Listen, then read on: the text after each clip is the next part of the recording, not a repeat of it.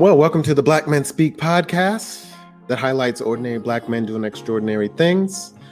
I'm your host, Keith Dent, and today we're going to talk about a real travesty that's happening in Minnesota, and it's not George Floyd. It's the absence of Black male teachers. In a 2017 article by the Brookings Institute, it highlights from several studies that minority students often perform better on standardized tests, have improved attendance, and are suspended less frequently when they have at least one same-race teacher. Just one. Well, did you know that naturally 8% of the teachers are Black? And when it comes to Black male teachers, it's even lower, a lot lower. So the odds of Black students having the same race educator is very slim. And in the state of Minnesota, it's disastrous, with a percentage of Black male educators at 0.5%. Well, the man I'm talking to today has set out to kind of change that.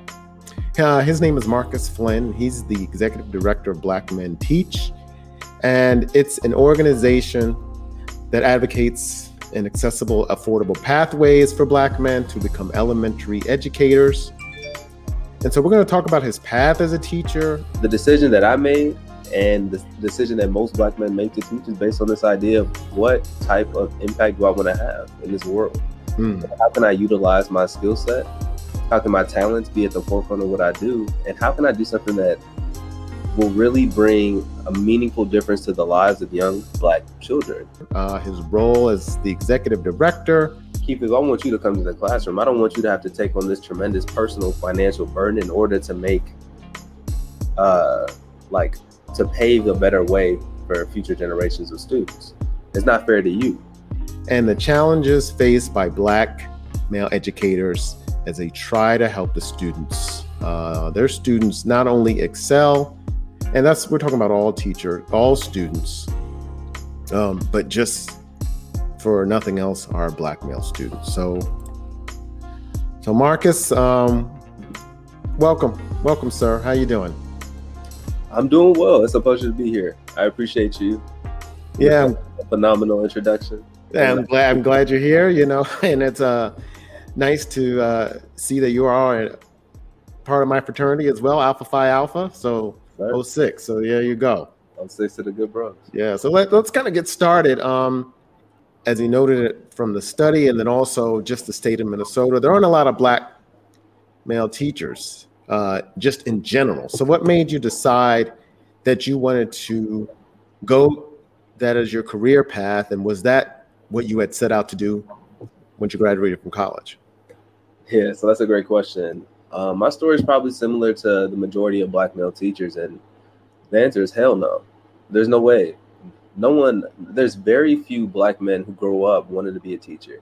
There's so few that it's almost impossible to feel like that number you talked about, with 8% of teachers being Black nationally, about a little less than 2%. The majority of them did not decide at 10 years old that they're going to be a teacher. The decision that I made and the decision that most Black men make to teach is based on this idea of what type of impact do I want to have in this world? How can I utilize my skill set? How can my talents be at the forefront of what I do? And how can I do something that will really bring a meaningful difference to the lives of young Black children, or young children in general, but often many of us come into this profession thinking specifically how we can help Black students like ourselves, since we're so underrepresented in the profession. Right. So what did you want to do before you decided to become a teacher? So I was in graduate school working to become an epidemiologist. I wanted to study the social determinants of health, so health disparities and inequities in the Black community. And I felt like that was my calling. I thought that was it. I wanted to do these longitudinal observational studies to understand disease trends and patterns. How do you mitigate them? Even deeper, since we don't really know, we don't know those issues as well, especially what things affect our health. And, there's not a lot of Black people doing that as well. So that was, you had a big choice to make. For sure. But honestly, that's part of what drew me to education. I'm doing this work in epidemiology. I'm studying these things, and I would always notice that you have to control for education in your analysis. If you took education out, you might have an intervention that's really good at changing the exposure outcome relationship. But if you take education out of the analysis, that intervention might not do anything anymore. And so for me, that would tell me like education is really foundational, and it might even be more foundational than a lot of these things that we're doing to mitigate these health inequities that exist. And so I felt like I'm big on this like upstream approach. I like to be proactive. I like to prevent things before they happen. And I started thinking like education is the way where you can do that. You get in the classroom, you inspire somebody, you affirm them, you help them build an affinity for learning. That has tremendous outcomes down the road. And I mean, and for me, I'm a numbers person. I saw studies that were some of the most compelling studies I'd ever seen. I saw something that said if a Black student has a Black teacher in between third and fifth grade, they're about 29% less likely to drop out of high school. And in that same study, the Black boys who are in the lowest income quintile were 39% less likely to drop out of high school. Right? That's significant impact down the road. We're talking about third to fifth grade. Kids are 10 to 12, basically. Now you're talking about 6 years later when they're 18, you have impacts on how likely they are to actually graduate.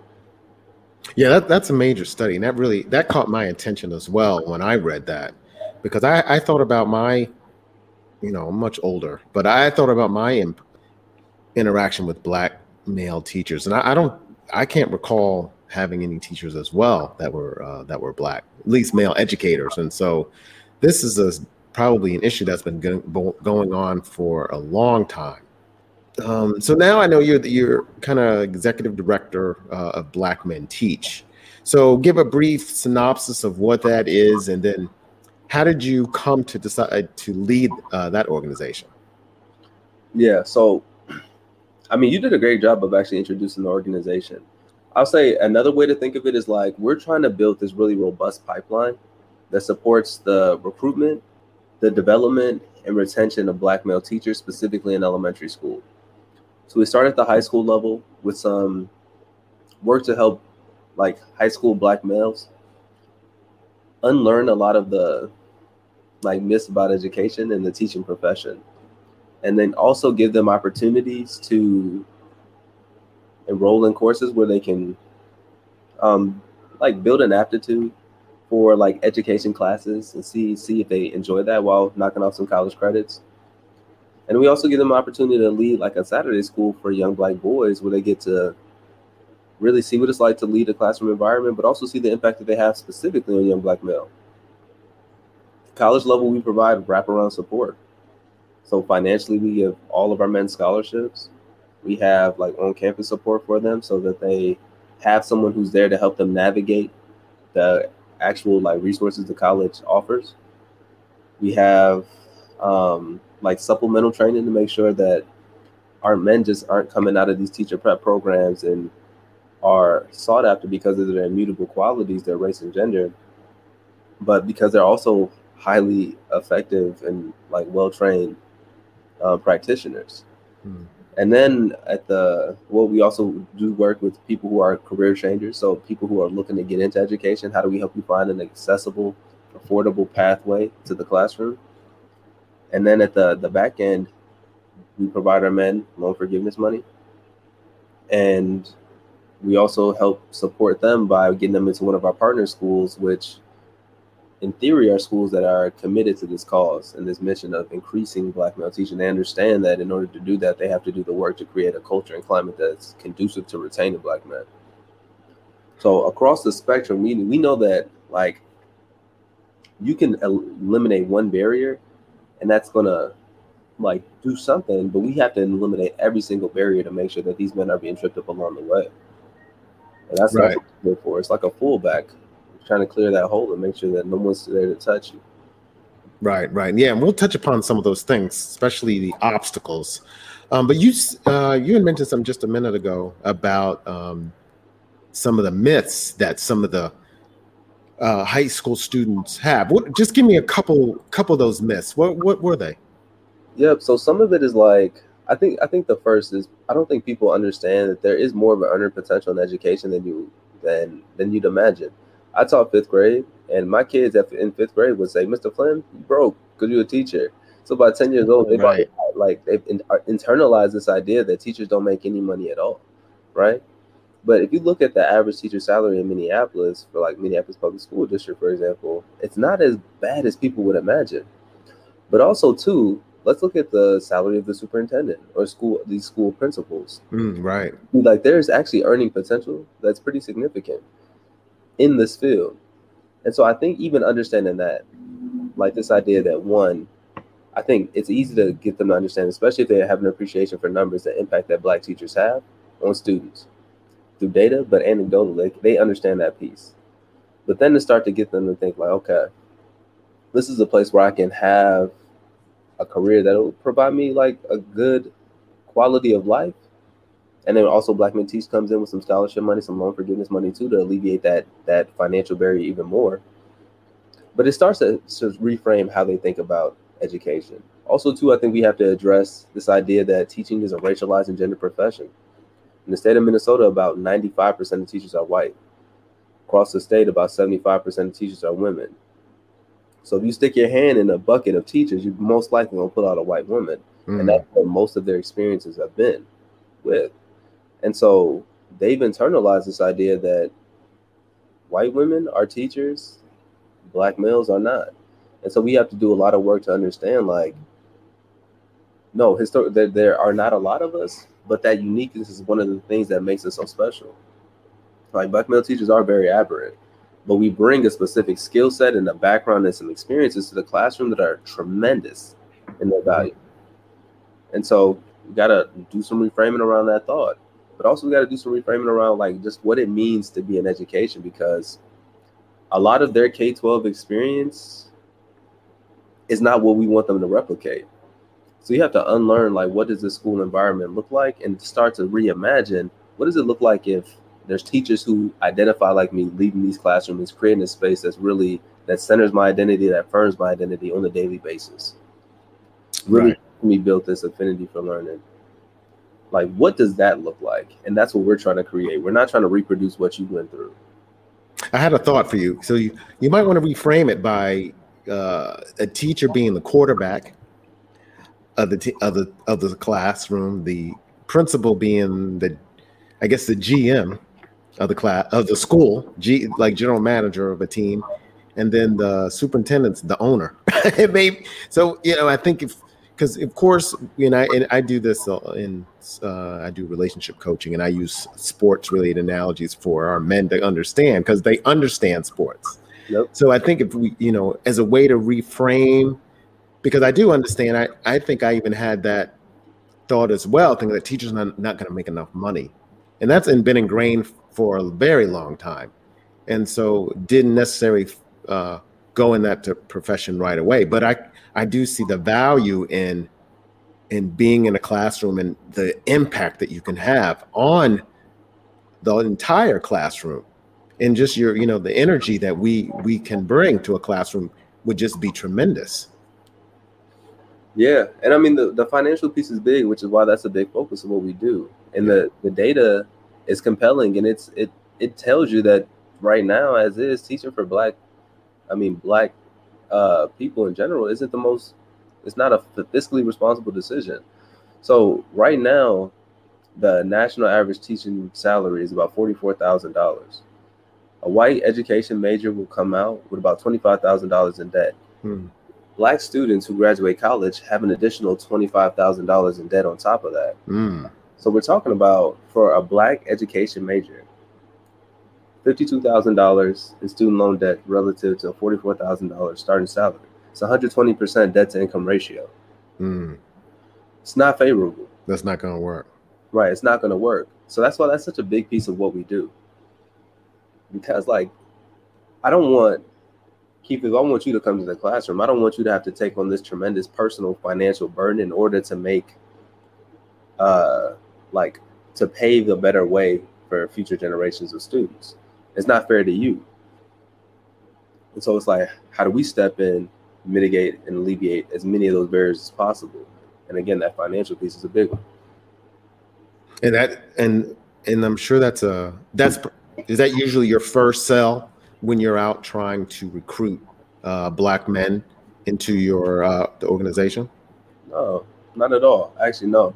It's part of a conversation that's important for them to know early on that we can help. But like the first piece is like you got to be committed to this impact, and it's like that's what's going to drive you. It doesn't matter. I mean, people are in really well prepared paying professions and hate their job.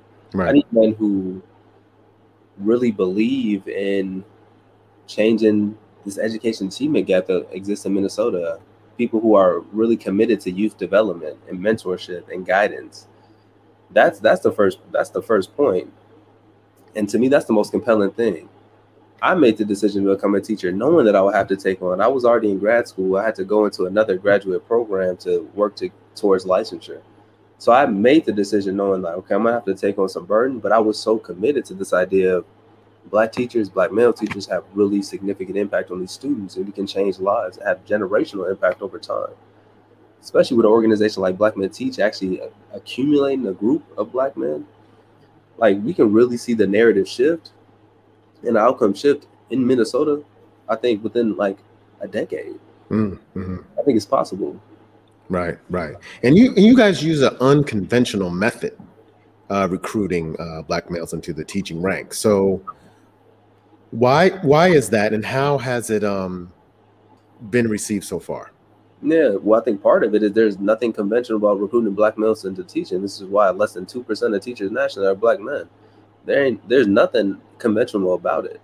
And so we have to go about it from a unique way because there's no criterion. There's like no gold standard that says this is how you effectively get Black men into the classroom because there's nothing that's been done so far. So we know that we have to take a multi-pronged approach when we're reaching out to men who are associate educators in schools right now.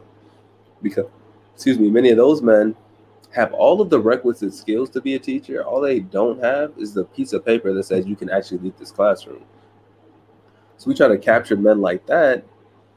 And an associate educator is like an education assistant or a paraprofessional. Sometimes they call them education specialists, behavior specialists, right? Okay. And so we try to capture those men, help find programs for them to go to, and then support them through those programs to get them the credentials to lead the classroom. At the high school level, we try to start young. So we look for high schools that have what's called an education pathway program, which are basically 2 courses in a row that are dual enrollment courses. So that means they're in high school and they're getting college credit for it. Oh, okay.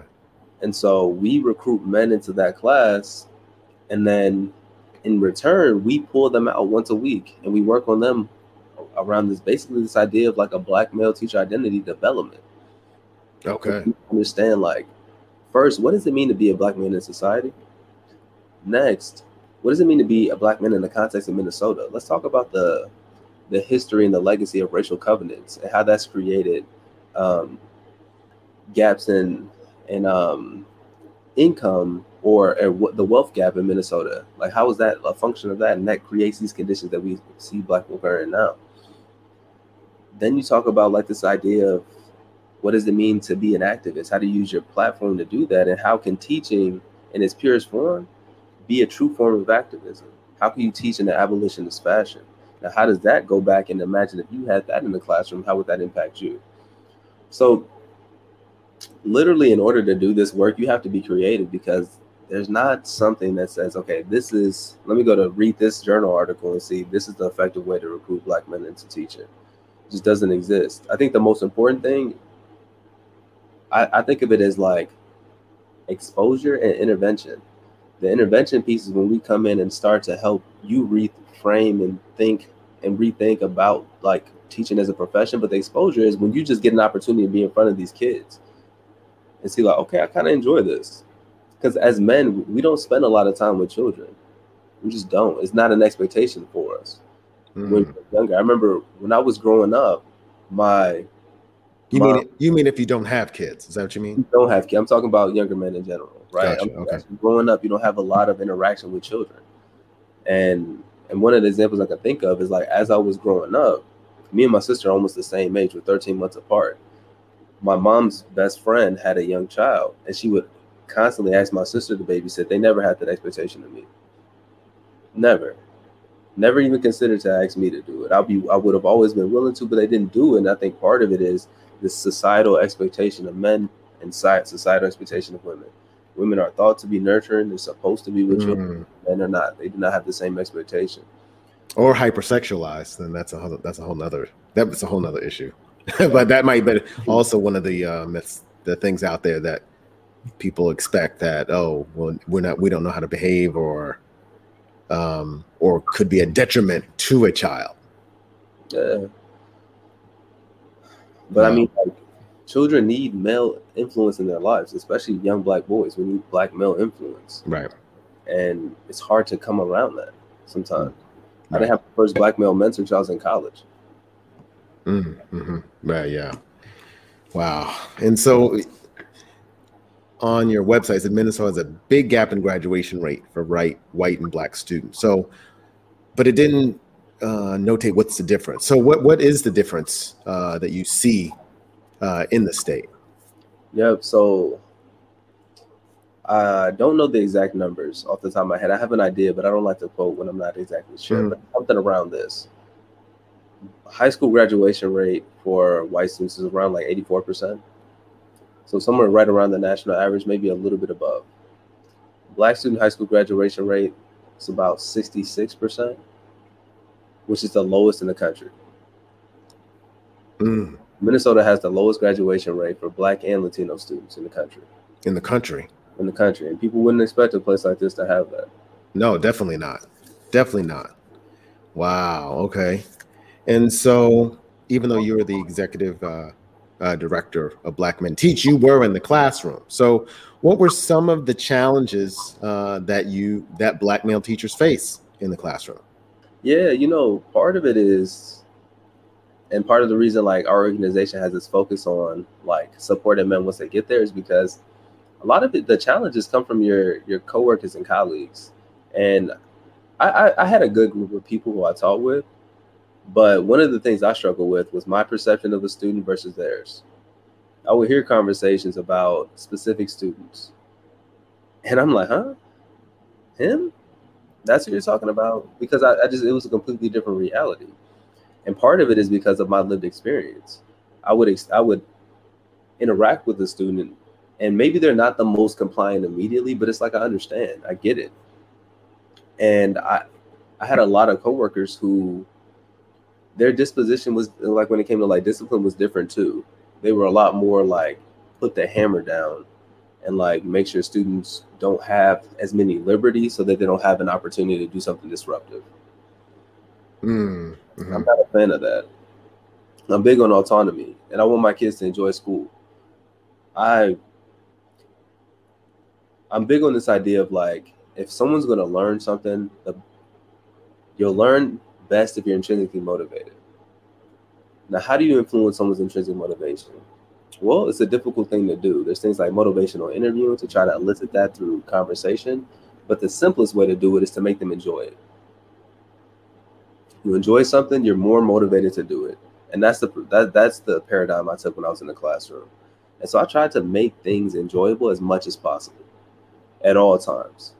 And so the classroom environment that I created relative to the ones in the classrooms adjacent to mine was very different. And so did you make it boisterous, or were you animated in your classroom? And then how was that received by other teachers? So yes and no, right? Like a lot of how I teach is how I'm talking right now. Like, This is who I am. And so I believe in order to teach effectively, you need to bring your full self to the classroom. And so if you're not boisterous and animated, don't step in that classroom and do it, because kids are really good at seeing if you're being organic or if you're just making something up to create this environment. And so there was some of that, like a lot of it in my classroom. We listen to music every day, and it's like old school R&B, some like different type of hip hop, Afro beats. Okay. Like music that the kids associated with, music that they hear back home, all of it. And so we had different types of call and responses. Like one class might go 1, 2, 3, and the kids respond, all eyes on me, something like that, which I'm like, that's no. So I would say, Blueface baby, my kids would yell back, yeah, all right. And it's just a difference. And we had a lot of those things. I used to bring in black movies to show them So like one of the examples was Drumline. I would use scenes from Drumline to teach them about different things. And so I showed them the clip where they talked about one band, one sound. What does that mean? Well, in this clip, it's about accountability. How are we accountable to each other? And that's one of the things that we would do. Kids would yell out one band, I would yell out one sound, or the other way around. And so you just create a different type of environment. We talked to us. So also I taught science, but I always was very intentional about taking out time to infuse something about Black history into this curriculum. Even if it had nothing to do with what we're talking about, we could be talking about the phases of the moon. We're going to start off this lesson talking about the Mali Empire in the 1400s and Mansa Musa. For me, it was so important that my kids had this positive self-association and this positive sense of self. And I'm like, that's just as important, if not more important than whatever this curriculum is. So I'm going to take out time to do this regardless. And so it's hard to really explain everything because one, I'm thinking as I'm talking. Yeah. But I can tell you this, it was a very palpable difference. You walk into my class and you walk down the hallway, it's a difference. And I think that can cause some tension because like I see how students are treated in other classrooms. I'm just not a fan of it.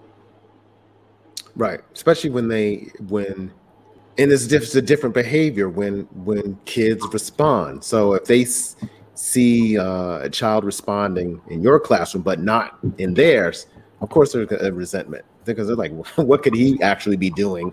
Especially, older teachers as well. What could he be doing that I've been in education for blah, blah years. And here's this young guy who's coming in and thinks he knows what's up. So, it's always maybe a jealousy factor, but and a lot of that probably builds up, which you hadn't mentioned, but I'm sure that's probably what happens.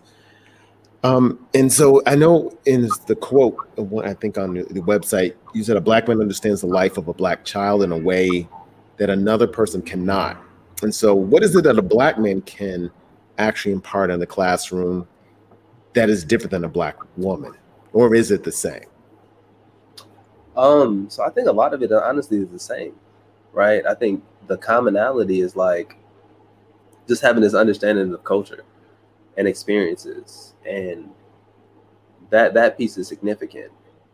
And then the difference between just having a Black man versus a Black woman is just like some of the things that it means to be a Black man. Like I relate well to my Black women students or my young Black girls. And I related really well with my young Black boys, but I couldn't understand my young Black girls' experience one-to-one like I could with most of my young Black boys. Mm-hmm. And so there's just differences being a Black man versus a Black woman, and that's all. Our organizations focus on Black men specifically, and I feel like that might be what the question is kind of like alluding to. Mm-hmm. But it's just because, again, in the state of Minnesota, a Black male teacher is really aberrant. There's about 63,000 teachers in the state of Minnesota. They list 875 of them being Black, which is less than 1.5%. They don't stratify by race and gender, but across the state of Minnesota, about 25% of teachers are men, 75% are women. So you take that same proportion, apply that to the 875 number, you're talking about 220 Black male teachers. 220 out of 63,000 is less than half of 1%. So we take a very specific approach on a very specific population for a very specific classification of school. Work with Black men who want to go specifically into elementary school. So a laser focused approach, so you can provide very specific interventions, just because Black men are one of the most underrepresented groups in the classroom across the country, but especially in a place like Minnesota.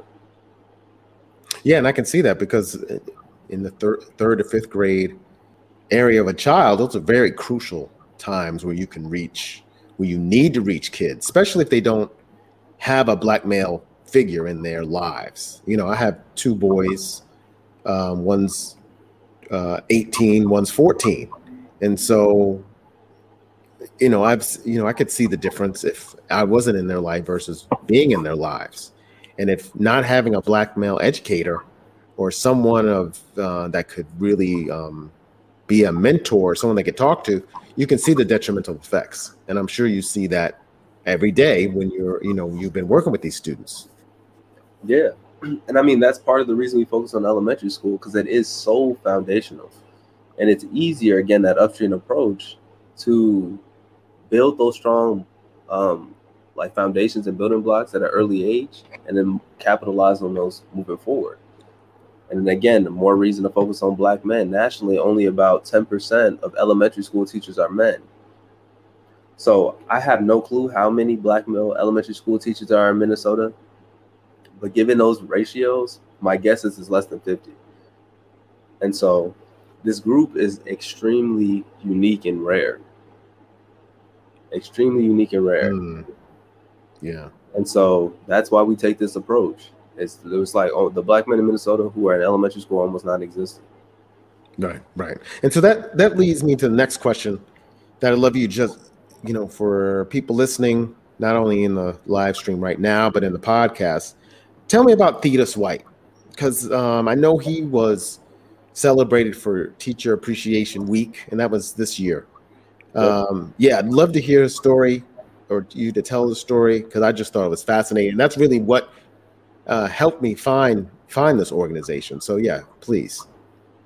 Yeah, so Thetis White, I mean, he's he's exactly what like this organization was built for, men like him. So Thetis, we helped him identify the school that he worked with to put him in one of our partner schools. And so Thetis is exactly like he's like I don't even know how to term it. The path that it takes for Black men to get in a classroom and the outcome that you want to see, that's him.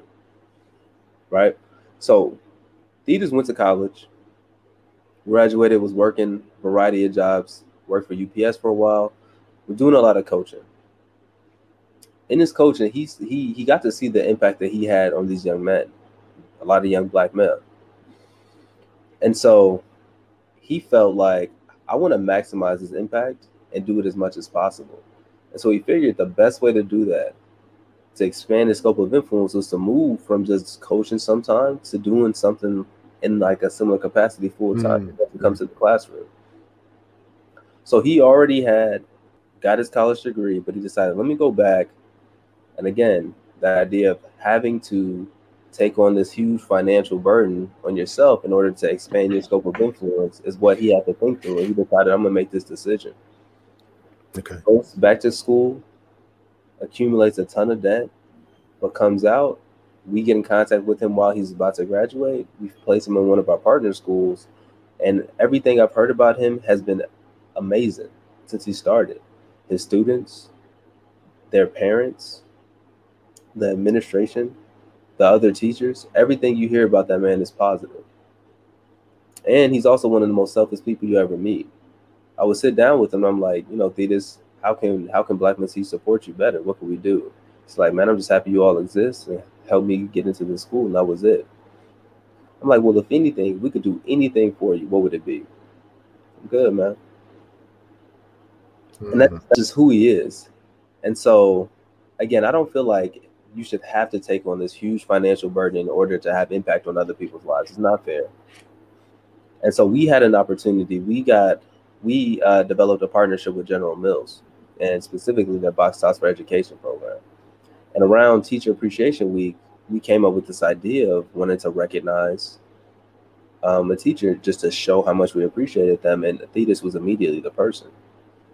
Couldn't think of a person who better represented our organization, but also represented what it means when you have Black men in the classroom and the path that it takes a lot of time to get us there. And so we set it up so that we had his students film videos of themselves just talking about how much they appreciated him. A couple parents did as well, and we set it up so that we were filming him while he watched that video. Moved to tears. He was just happy off of that. After he watched the video, we come in, and Black Men Teach has one of those giant, exaggerated checks. Says, here's $50,000 to go to your student loan debt. It will be delivered to you over the course of the next 5 years. To just help you, man. Just take that burden off of your back, because that's a huge burden to have to carry around. Yeah. And so I mean, you can see the video on our homepage is blackmenteachtc.org. Yeah, I'll definitely post it to the website and also the Facebook page because I just thought it was awesome. But what I also additionally, which I wanted you to maybe comment on, but was the non-people of color and how revered they were. How did that strike you as when you filmed the videos? Yeah, I mean, I'm not surprised. I taught, and Yeah. almost all of my students were Black, but not all of them. Mm-hmm. And so, like, Black teachers have impact on non-Black students too, and it's an important impact. And I think, especially when you have Black men, like, kids are susceptible to the same things that we are, and they get these same implicit messages about Black people and Black men in particular delivered to them all the time, and they start to shape their perceptions. And having a Black man in a role like a teacher, where the qualities you inherently associate with them are like nurturing, kind, caring, altruistic, right? Like those type of things, that helps start to undermine some unconscious bias that builds up over time against Black men in particular, or just Black folk in general. And so that's important. And also too, like, I always go back to those numbers. You're talking about less than 0.5%. So the likelihood of having a Black male teacher is low. Right. Kids can recognize the uniqueness in a Black male teacher. I had one of my students, she told me my first week of teaching ever. She was like, "You're my favorite teacher." He was like, "Just because you look like me, that's it. You're my favorite teacher." Yeah, right. And so, like, kids recognize that uniqueness. Non-Black kids recognize that uniqueness as well, and they appreciate it. And plus, Black men just do things differently in life. We just got a different type of flavor with everything. And we bring that to the classroom, and people appreciate that uniqueness, that aberrance. Right, right. And you go in theater's class, you see posters of Prince, Nip Hustle quotes. I mean, like, it's a different environment, and it's cool, and the kids love it. And kids love him. You talk to one of those kids about him, they immediately start smiling. Well, and it's just holistic. It's good to have different voices, giving people a different perspective, and that kind of leads to my next question, turning kind of to George Floyd. Since you are in Minnesota, and I don't know if you were in the classroom at that time, but of course, one thing we usually don't hear about nationally is how something like his murder affects kids, especially elementary school kids. So, what was the overall effect of that tragedy, and how did you handle it? Even if you had to work with your high school mentors that were going to be working with those students, how did you handle it, working with those school-age children? Yeah, so at the time I wasn't with Black Men Teach. I was just in the classroom. Oh, okay. It was actually because, part of the thing that made George Floyd so big was that it was set against this backdrop of being COVID, right? And you had the attention of the entire world. And so we weren't actively in the classroom. We were doing everything asynchronous. And so, man, that was tough. It's tough. I got kids who live down the street from where that happened. I live on Chicago Avenue, right? And it happened on 38th in Chicago. I live on Chicago Avenue. Man, it was real. It was a tough time. So you were basically right in the heart of it. Yeah. And some of my kids, right? My school is down the street. It used to take me 6 minutes to get to work. And so I had kids who were probably in that same area too, who were surrounded by that. And it was tough. And like, I wrote statements to my students to kind of like express how I felt about it and give my thoughts and provide space for them. But it's hard. Teaching asynchronous online is a challenge. It's different. Online teaching is not. It's just not conducive for learning. So there's a big virtual wall that's put up, and so I didn't have the best sense of how my students process that. But the unfortunate thing about Minnesota, man, is like that's not like George Floyd happened, but during this trial, we experienced Daunte Wright's murder, which again is super close. That's in Brooklyn Center, but it's a first ring suburb, so it's down the street again. And even just a testament to how small Minneapolis is. I saw a post that said George Floyd's girlfriend was the teacher of Daunte Wright at one point, right? Like there's one big population in all Black people here. And so my kids were impacted and inflicted by that as well. And that was during the trial of George Floyd. And so there we were distanced still, but we were synchronous. And so I got to see him. We had space and we talked about it. And I got a chance to really get an idea of how do fifth grade Black students process the murder of a young Black man while they're also having to endure the trial of George Floyd. It was a very convoluted time. A lot of emotions.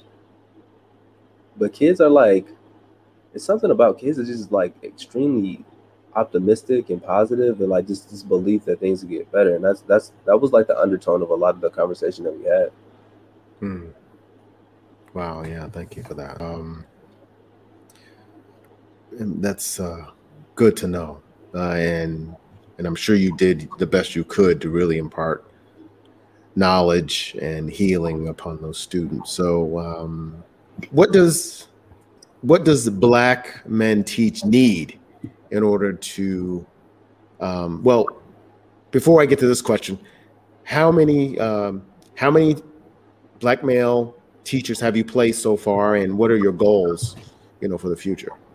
Yep. So the goal on our website, and it's like our North Star, what we're trying to get to is we'll have 8 partner schools, and we'll have 20% of the teachers in those 8 schools be Black men, which roughly equates to about 29 Black male teachers, maybe 32 on the high end. And right now we're in the second year of that goal, and we have 3 teachers placed so far. So Thetis and 2 other teachers, but they're all at the same school actually. Okay. And so part of our model is to have cohorts of Black men. So we're not just going through 8 partner schools and going down the line 1, 2, 3, 4, 5, 6, 7, 8, and then start over. It's like, how do we start to make sure that community already exists and have these Black men supported with each other, right? Build some affinity space in the school. Mm-hmm. And so we're 3 in so far. I mean, part of the work that we're doing is a pipeline. Pipelines take time. So over time, we'll produce more and more. But right now, we're 3 down. And I'm happy, man. At least 3 amazing Black male educators. So I'm really excited to see what this year looks like for us. And what do we need? Was that the second part of the question? Yeah. Mm-hmm. Man, I think it's always good to have stuff like this, because somebody will email me like, hey, my aunt listened to this podcast. I'm going into elementary education in Minnesota. How do I get tapped in? Or, I'm in college right now. I was thinking about this. I always thought about being a teacher. Can you help me learn more about it? And so anything that helps us build brand awareness is effective. It's a nonprofit, right? So money is always important, especially too when we're trying to provide like pretty significant financial benefit for the men that come through our program. And then, I think we have space for like volunteer support and help too if people wanted to do that. Mm-hmm. So I mean, any way that someone feels compelled to help, I think would be beneficial. We're an early stage startup nonprofit that's got big dreams, ambitions, and it's going to accomplish a lot in this area. And hopefully one day go national.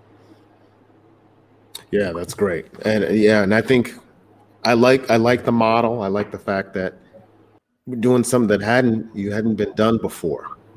There is somewhat an initiative that I've seen, but it looks like by the way you're reaching the young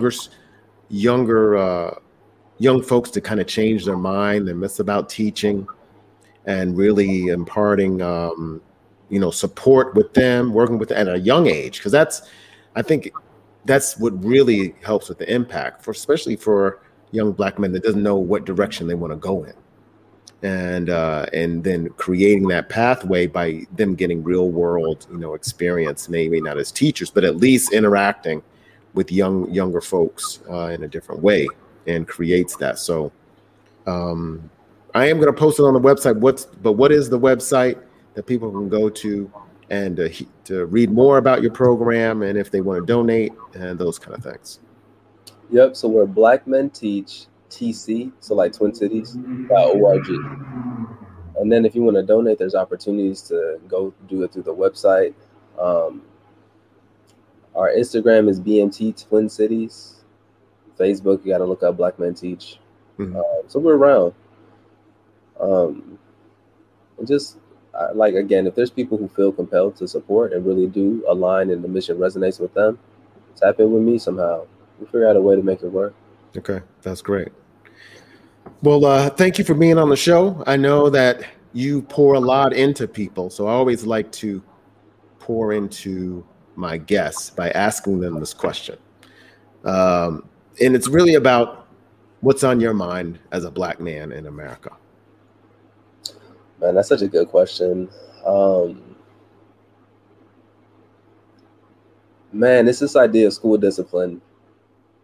School discipline is so disparate for Black students. It's just something I think about often.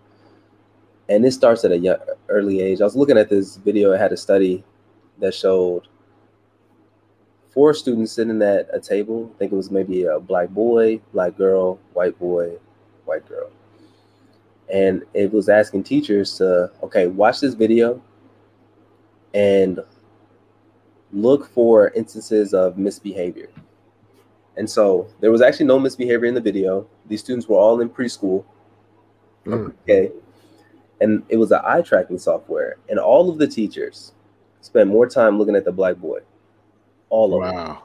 Right? Because they're all looking and they don't know it. It's that like subconscious, that implicit bias that exists in all of us. And if you're not consciously like aware of it and actively working to overcome that, that's what happens when you see in the state of Minnesota. Like, that's what creates us having Black students who are 8 times more likely to be suspended or expelled. In Minnesota, Black students represent 10% of the student population, but 42% of all discipline incidents. Even nationally, Black students are about 18% of the population. But if you look at, I think, kindergarten students who are expelled more than one time, suspended or expelled more than one time, 48%. Wait, you said kindergarten students expelled. That's actually a thing? And it shouldn't even be a thing. That's a thing? It shouldn't even be a thing at all. But if we're talking about who's most likely to have that happen more than once, it's Black students by far. 50%. They're basically 50% of the students that happens to. And so it's like all of this cannot be due to discipline. I mean, to the differences in behavior. It's a difference in perception. And that's a big conversation. I don't think we have enough. And so school, and that's part of the reason you don't see a lot of Black male teachers. There's something about school that it just creates this environment that can be trauma inducing. At pre-K, you're always looked at as somebody who is the most likely person to misbehave. And then when you do misbehave, you're more likely to be suspended or expelled. And then if that happens, you're more likely to have it happen again. What's going to make you want to come back to that environment to be like, yeah, this is where I want to have a profession? And so our young Black boys are like excluded from education at a very early age. And teaching is an interesting profession because you have effectively 12, 13 years to recruit somebody. And I know that, but I just want to jump back on this for a second. Yeah. So with especially with kindergarten, so is there, when there are parent advocates, so when the parents come in, are they their whatever they objections, are those parents dismissed, or is it the fact that there are no parent advocates and that's why this happens? No, Black parents are very good at advocating for their students, but a lot of things are disguised as like policies and procedures, like this is the schools. Oh, okay. Right, and it's just like this is what we do and there's no way around it. So parents do advocate often. Okay. But I mean, when has Black advocacy been enough in itself to prevent Black people from being like systemically oppressed? Right.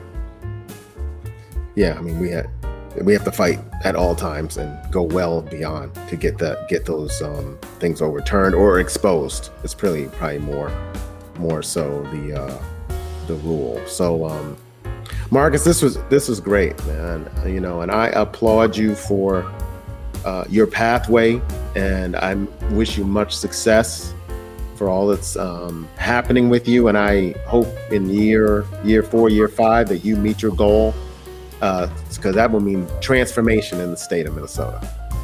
That's the plan. And Brother Den, I appreciate you for having a space like this. We get to elevate stories and share the impact that Black men are having. It's important. Yeah. Thank you, bro. Of course. All right. Well, folks, as you know, that was very sobering to hear that we need some more male teachers. We need more Black teachers just in general to really advocate for our students, because if we don't do it, who is going to do it? Black Men Speak was written, produced, and edited by me, Keith Day. We're going to give a special shout out today to those who have listened and followed the show, because this week was our 1-year anniversary. And I'm thankful to all who have supported the show, especially my wife and family. As you know, we always like to end the show with a quote, and this one comes from Bob Marley. The greatness of a man is not how much wealth he acquires, but in his integrity and his ability to affect those around him positively. This is the Black Men Speak podcast. Peace.